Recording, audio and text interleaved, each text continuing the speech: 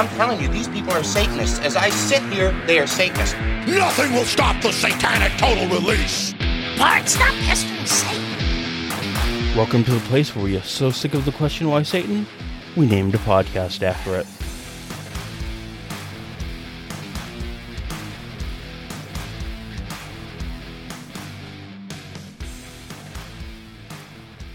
Hello everyone, and welcome back to the podcast.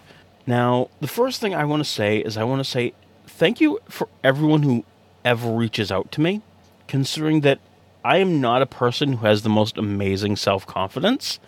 So when I sit down to record my show, I always feel a bit anxious of, oh boy, who's going to want to listen to me rant on topic X? Who's going to care? And the other day I got just a shocking boost to my self-confidence when I got a little badge from Podbean that said, hey, you have 1,000 downloads to your podcast. So I want to say thank you for everyone. And if you ever wonder, I kind of want to send Josh a message, but I bet you he gets a ton of messages or something. I will say, I don't get a ton, but I get a bunch.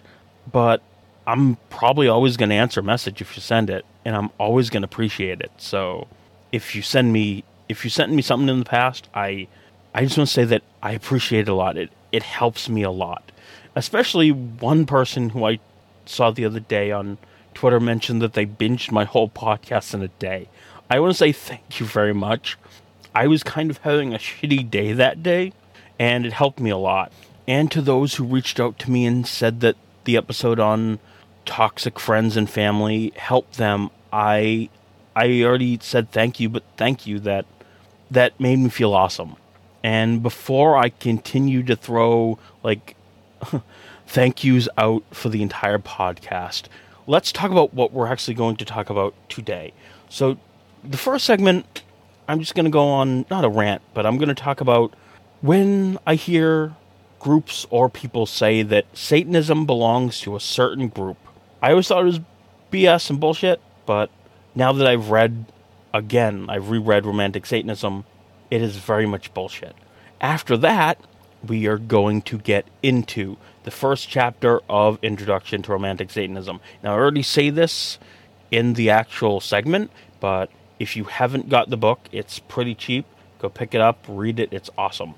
Then after that, I talk a little about what I think we can learn from Romantic Satanism that's different from actual Satanism. There's other stuff we can learn from Romantic Satanism. Some of it being in Satanism itself, and some of it not so much. And then after that, I go into a bit of an off-the-cuff, just sort of, not rant, though it does turn into a rant at the end, discussion about how I feel Satanism lets us play with a lot of things. I've talked about it before, but it's a topic that I enjoy. Maybe some point I'll just do a full podcast on a topic that I wrote about a while ago, where I stated that atheism saved my soul and Satanism rekindled it. Maybe some point I'll have a whole segment on that, but before I get into my runaway train of just talking, which you know I'm very good at, because it's something I have to stop myself constantly from doing, let's move on to the actual episode of the podcast. You know, when I was just starting to think of myself as a Satanist, I was doing a lot of research, which included looking online and looking at other different opinions on Satanism. One of the major debates that I came across a few times was, who does Satanism belong to? And it seemed a very strange debate to me, considering I came into Satanism new, so I didn't know all the weird baggage that some people had with it. And so I didn't really get it. And I found that most people who were making the debate that modern Satanists aren't really Satanists, because Satanist is a very particular type of thing, and it doesn't belong to them. Well, most people who are hearing me say this can guess that it is something that came out of the Church of Satan. I don't like to say everyone about anything, really. I don't like to just paint any organization or any group of people with any brush that broad. So I will say a lot of Church of Satan members that I've encountered, and the actual, like, especially on Twitter, because that's where there seem to be. It seems like that's what the Church of Satan is on Twitter and social media. But even the official Church of Satan account states that Satanism was created by LaVey, and if you don't follow the Church of Satan, that you're not really a Satanist because Satanism is LaVeyan Satanism, and anything else isn't. Now, I thought this was dumb for reasons of, it seems moronic to me, of putting rules on a social norm to Satanists. It seems self-defeating. And so even if it was true that LaVey was the first person to really use Satan in a way that the classical church doesn't, what does it matter? I mean, he took something that the church used and he changed it. Why is it so bizarre that someone else would take maybe his idea and run with it? But the more I read about Satanism, the more I realized that the idea that anyone today owns Satanism is just stupid. The Church of Satan particularly has no room to stand on. Sure, they could say they're the first to formally make it some sort of religion. And who knows? Maybe looking at it like that, it makes sense. And maybe you could say that Satanism today would be different without the Church of Satan. Sure. But we're rereading the introduction to Romantic Satanism, which I'm going to talk about later. It's easy to see that Satanism has been a thing a long time before LaVey. Like, nearly 200 years longer. LaVey, he's not even coming at Satanism the same way modern Satanists do. They're very different. So, on one hand, I can see the Church of Satan saying, well, that's not real Satan. We are Satanists and we get to say what real Satanism is. But to me, the part that makes more sense is it's just a completely different interpretation of Satan. The claim by some that Satanists... The claim by some that I've seen from this...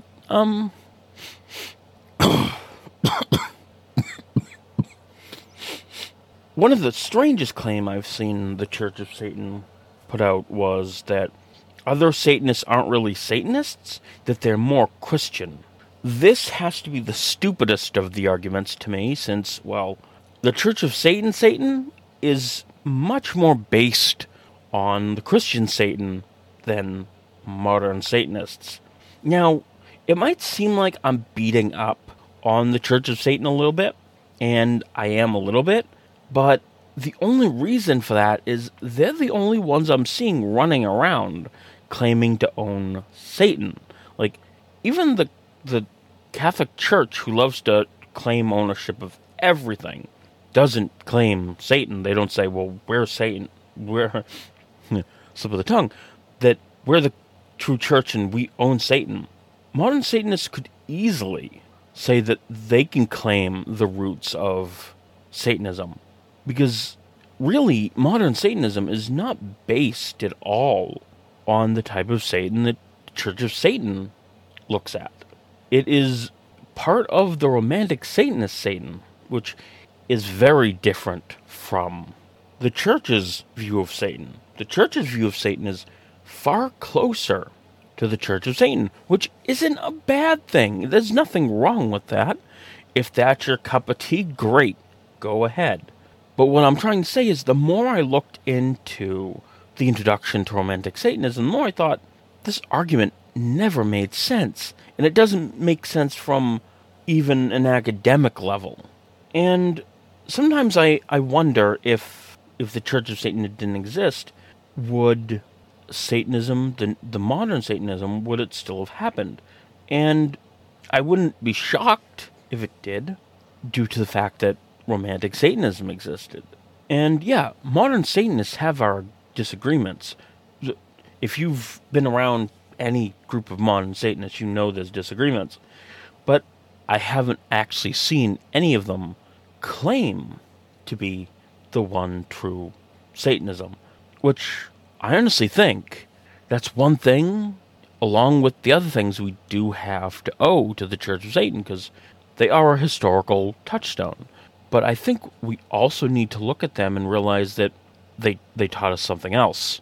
Trying to claim ownership of Satan and exclude everyone else and be really gatekeeping about it, they kind of showed us how self-destructive that really is.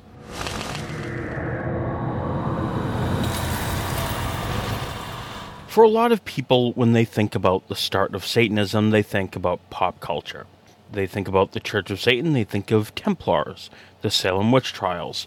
But it actually goes back to at least the 1800s, and it gets its start farther back than that. And the main way I learned about this was through the book Introduction to Romantic Satanism. And I've really appreciated going back and rereading this book for this podcast. The reason is stopping and taking notes helped a lot with my comprehension. I feel like I learned new things this time around. I feel like I absorbed it a lot more. Maybe I should start taking notes this way on everything not fiction I read. For today's podcast, though, we're going to get into the first chapter, which is mostly all about the prehistory of Romantic Satanism, where it came from. And I really didn't remember much about this chapter at all. It's far more interesting than I remember it being. And looking at the history, we can really see why it happened. And one of the first things the book does that's really interesting and well done is they give a nice, simple definition of what Romantic Satanism is. Because we're going to throw this word, Romantic Satanism, around all over the place. And before this, I wasn't quite sure how to define it myself. I had this vague idea of how I probably would define it, but I really like this definition. The definition we get is that Romantic Satanism is the reconstruction and reinterpretation of the myth of Satan, giving him positive attributes and casting him as a heroic rebel against tyranny, oppression, and injustice. I think that's a very good, succinct definition. And now that we have our definition, we know what we're talking about. And the book jumps right into it, talking about where we start.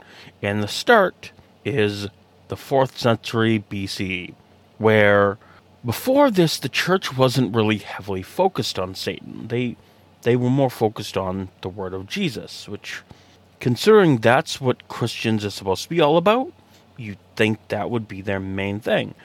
After that, though, they definitely introduced more Satan into their theology, taking the role of being a source of all evil and a scapegoat.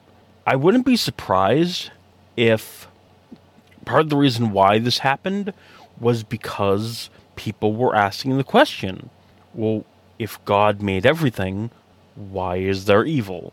And while the book of Job tries to answer this, at least that's what I was told when I was still a believer, I have no idea how the book of Job answers this other than saying that God's a dick, but I wouldn't be surprised if that's why this happened in the 4th century.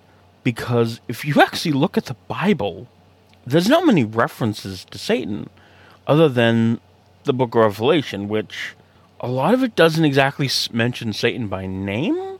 He gets a lot of other words that are used for him, but that's even if we include the book of Revelation in the Bible, which there's many sects that don't, considering that it's one of the last books that was actually added to the Bible. And I don't mean that it was put at the end.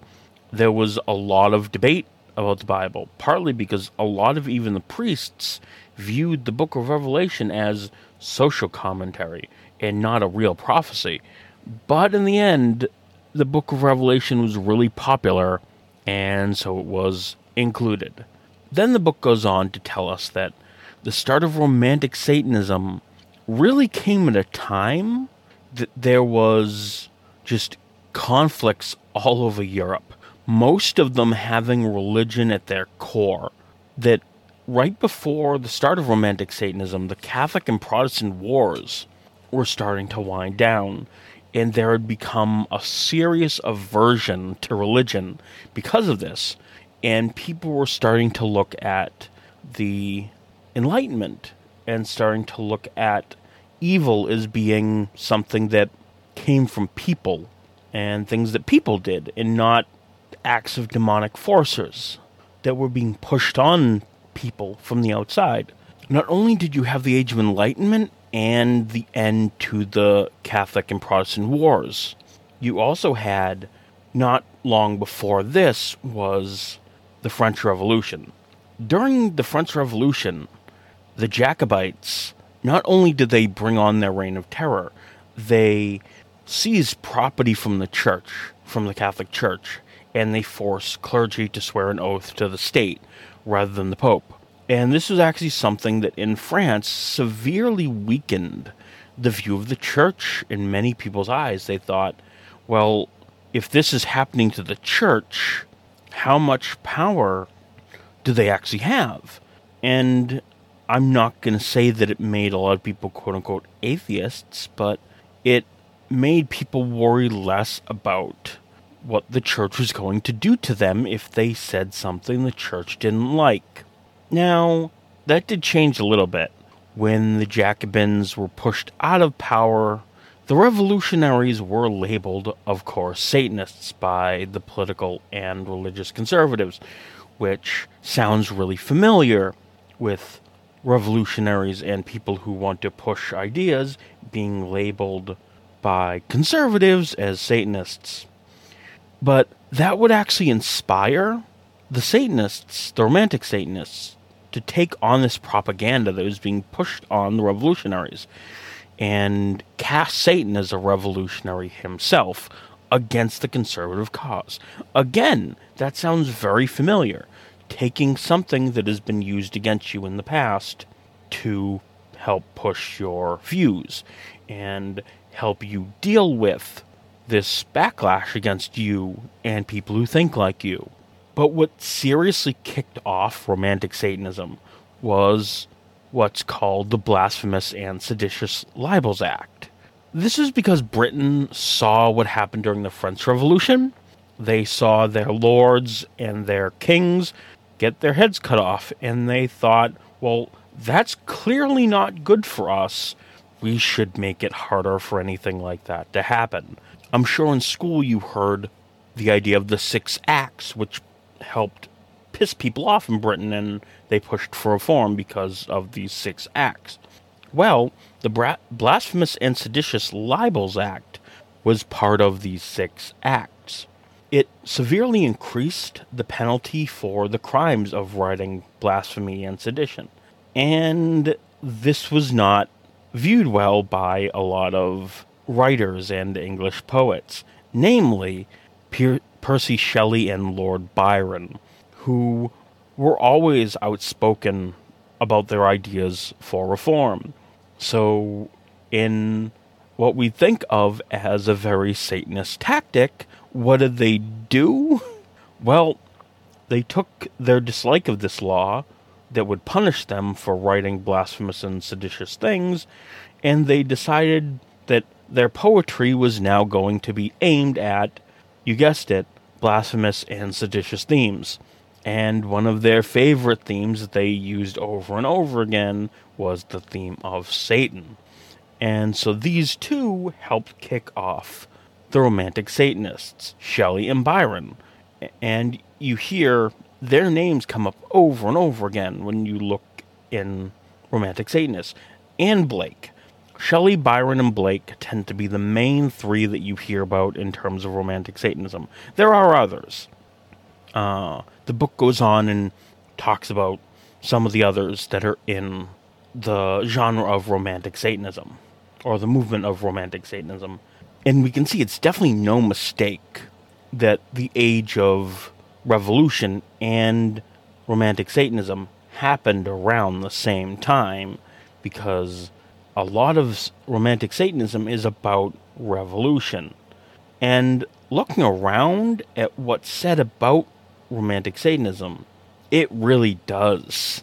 You can see the tie that it has to the current modern Satanism and what they use the symbol for. It's like, when you're reading the history, it's like, oh, yeah, it makes complete sense that it was the Romantic Satanists that took Satan from the church. They picked it up from the church, and they altered how we as modern Satanists see Satan.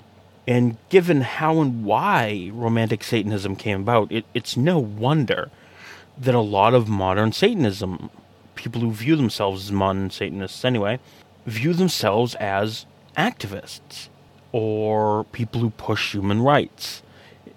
It makes sense, because that's exactly what Romantic Satanism was molded to do. That's the point. That's what they went into it to do.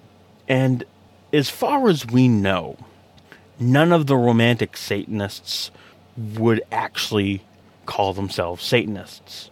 At least that we know of. And I'm pretty sure none of them would ever publicly say that they were Satanists. That would be a very bad idea, considering that the witch craze in Europe, well, it did happen quite a while ago from their standpoint, like probably about 100 years or so, maybe a little less than that. I'm not too sure about the years, but there's no way in hell that they would say that they were Satanists. It would be, basically, it would go from getting in trouble to kind of a death warrant. But I'd be really curious on how they view modern day Satanism. I'd be curious would they appreciate it? Would they appreciate it for what it's being used for? Would they look at it and go, yep, that is kind of what we thought might happen? I'm not too sure that would be their point of view. Would be really cool if it was. I'm not too sure if they would decide, well, cool, we're Satanists. But who knows? We have no idea. But I'd be curious. And just this whole first chapter, really, it grounds Satanism. It is something like, is someone, me, who, like, my degree is in history. That was what I went for. So I dealt with a lot of history. So just for me, it just seriously makes Satanism feel like it's always felt real, but like looking at history, it feels so much more legitimate. Like, if talking to someone go, well, Satanism's a fake religion, it doesn't exist, it's just something made up, you can point to the Romantic Satanists and go, well, it has a long history. And that's probably one of the first things I myself would point out to someone who just asks, what the hell is Satanism? What is it? I'd point them at this definition, the Romantic Satanist definition that this book well lays out. And then I'd probably hand them this book and say, here you go. If anything's the founding document of modern Satanism, it's not the Satanic Bible. It is this. Not literally this book, but it is what this book is trying to convey. And I've really enjoyed this. I've enjoyed just ripping apart this book and making notes. So I'm going to do this for every chapter of this book. If you haven't gotten this book, I highly, highly suggest you get it. On Amazon, if you get things from Amazon, like the Kindle's like $7. It's like $6.66, and the hardcover itself is like $10. You can probably find it on eBay or somewhere else if you don't want to go through Amazon. But I highly suggest this book. Rayla is currently reading it after I suggested it to her. When I mentioned I was going through it with this podcast, she's like, well, I'm going to pick it up. And she's sped through it faster than I have on my reread because I'm taking so many notes. And one of the cool things that she discovered, which is a series that I'm going to talk about later, is they mentioned Voltaire in there, who talks about Satan in some points. And one thing she picked out immediately was in the show, His Dark Materials, and I think she said it's in the book too, that one of the passages that gets read in that book on how clever the snake is, that it was the most clever animal in the garden, is actually mentioned in this introduction to Satanism from Voltaire. So I thought that was very interesting and cool. But that is something I'm going to talk about eventually, because His Dark Materials, like the book series, is great. The one that the BBC/HBO is doing, it's also great. I'm going to figure out, I might wait till I get through all of season 2 before I talk about it, because I'm not quite there yet. I've read some of the books, or at least most of them, but it's definitely something I want to talk about because it ties into Revolt of the Angels, strangely enough, if you haven't seen it. But yeah, that's been on my mind reading this book. A few things have been on my mind reading this book, but I don't know if I'm going to get to chapter 2 next week or the week after. Depends, we'll see. Considering that it's going to depend on how long it takes me to write notes, how busy I get, or if I have something else that crops up that I want to talk about next week. But thank you very much for this first part of our segment on Introduction to Romantic Satanism. And we're going to move on to another topic that talks about Romantic Satanism. Because of the type of person I am, when I'm reading something or I'm thinking about something, I tend to think about it a lot, even when I'm not actually interacting with it. So during the course of this week, I've been thinking about Romantic Satanism a lot. And I've been wondering that I think it can teach us quite a bit, really. And I think even people who are not Satanists can learn from the Romantic Satanism movement. And when I say that, I think the first thing that I would say that I've learned, and it's something that I touched on when talking about Lil Nas X's music video. It's taking something that has been used against you and just owning it. I think there's something important with that. We see it in a lot of minority communities, especially. And I think that type of healing is not for everyone, because not everyone finds comfort in it. But quite a lot of people do. There are a lot of people who, for example, found a lot of healing in Lil Nas X's video. And I know I've talked about his video on a show or two. But again, I've said before, I think it speaks to Satanism greatly. And I think, if we think about that everything is different person to person, that every way of taking something that has been used against you and making it part of your own, or not, is a very personal thing. Different people can look at the same causes of pain and alter it in different ways. And the reason for that is people are harmed in different ways by the same cause. You can have you can have one form of emotional abuse that can hit people harder depending on their past. And I think we can also see that as a reason of why there's so much of a mixture within Satanists. For example, some Satanists make ritual part of their practice and they use it heavily. Others don't. There are some Satanists who view themselves as very religious. Others do not. And the Romantic Satanists, they each had their own flavor. They had each a take on the themes that they worked with, but they were different. But the main thing they didn't do is they didn't look at each other's differences. And as far as I know, I don't think any of them, from what I've seen, have gone after each other on how they used Satan. Like, I don't know of any letters of Byron writing Shelley saying that, hey, I think the way you have used the character of Satan is X or Y. And I don't think Blake went after either of them either. And I believe that in many ways we need to think about that. We need to look at that and integrate that part of them into modern Satanists too. I've seen some people disagree on how to be Satanists, which blows my mind. It's the amount of stupid shit. And I think that there are very few things in Satanism that one could say you were using Satanism wrong. Now, don't get me wrong. I do believe that there are some wrong ways a modern Satanist could behave. For example, I think if anyone's a bigot in any way, I would tell them you are not a modern Satanist.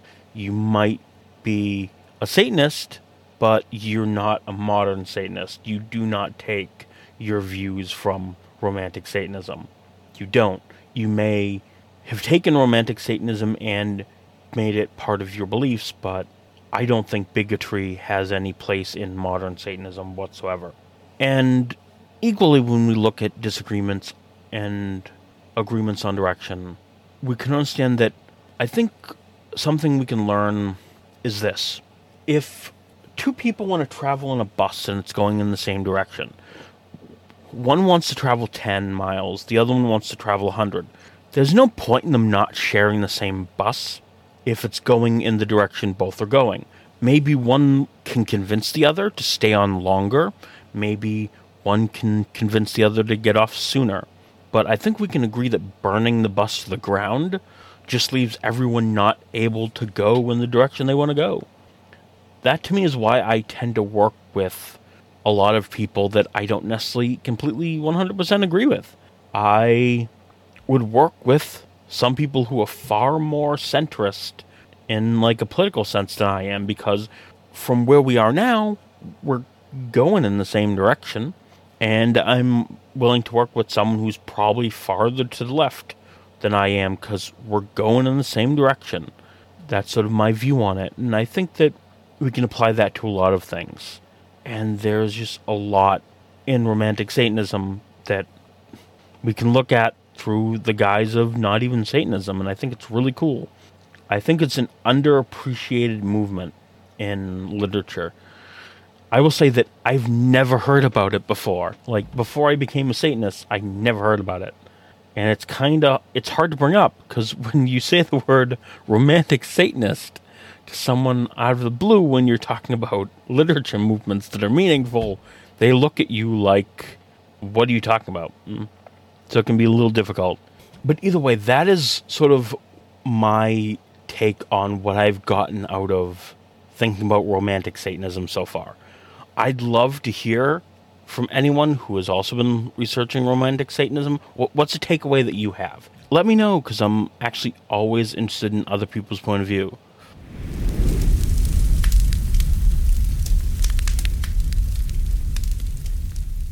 With all the poetry and writing and using Satanism as a way to discuss modern day issues and using it to oppose oppression and tyranny, we can't also forget that Satanism can be used as, I don't want to say play, but yes, I do. I do want to say play.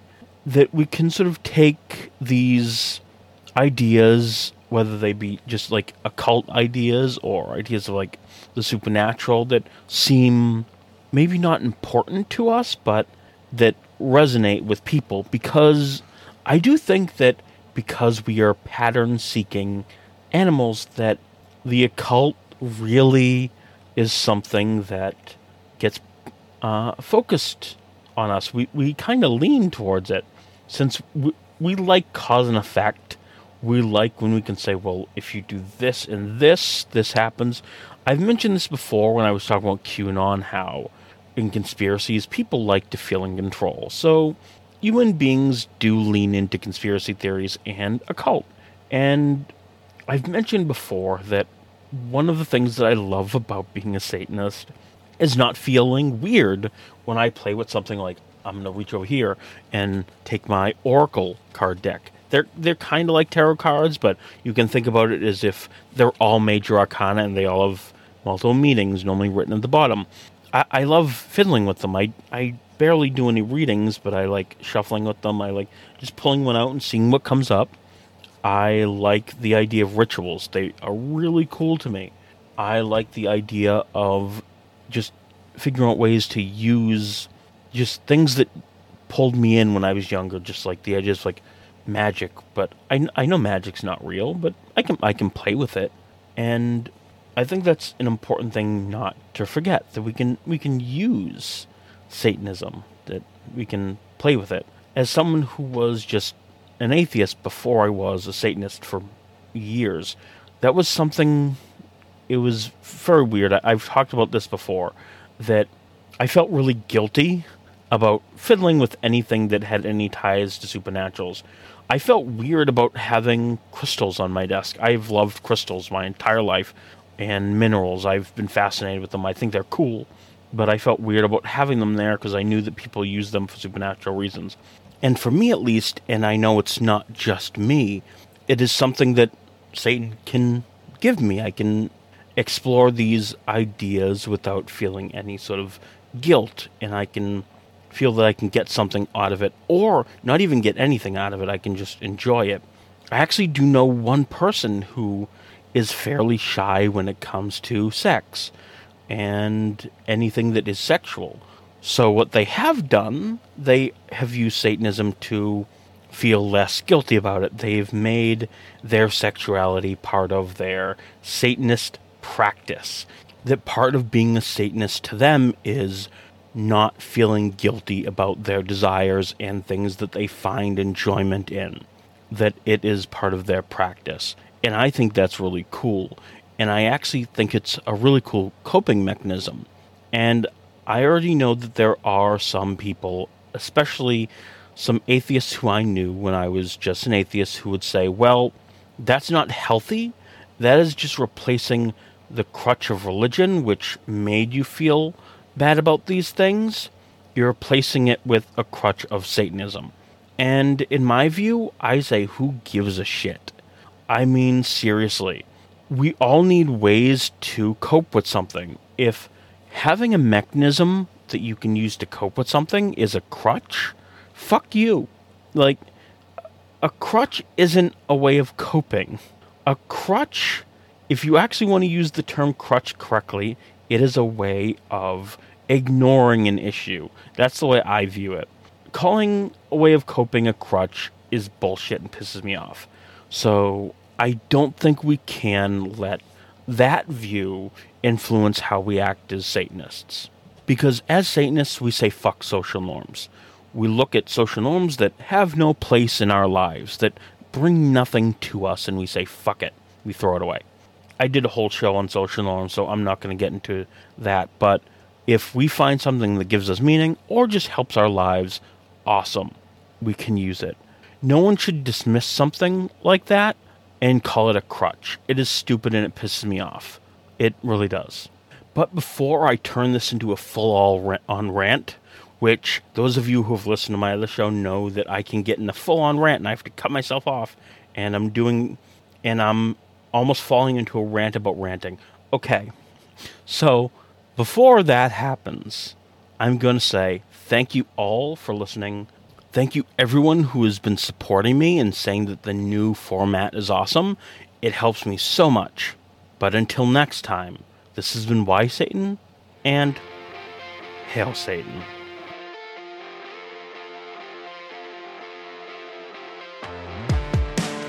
I will say honestly, the only thing I'm not quite happy about yet is the fact that I'm still trying to figure out what transitions to use between segments. If you have any ideas, let me know. Still scratching my head over it.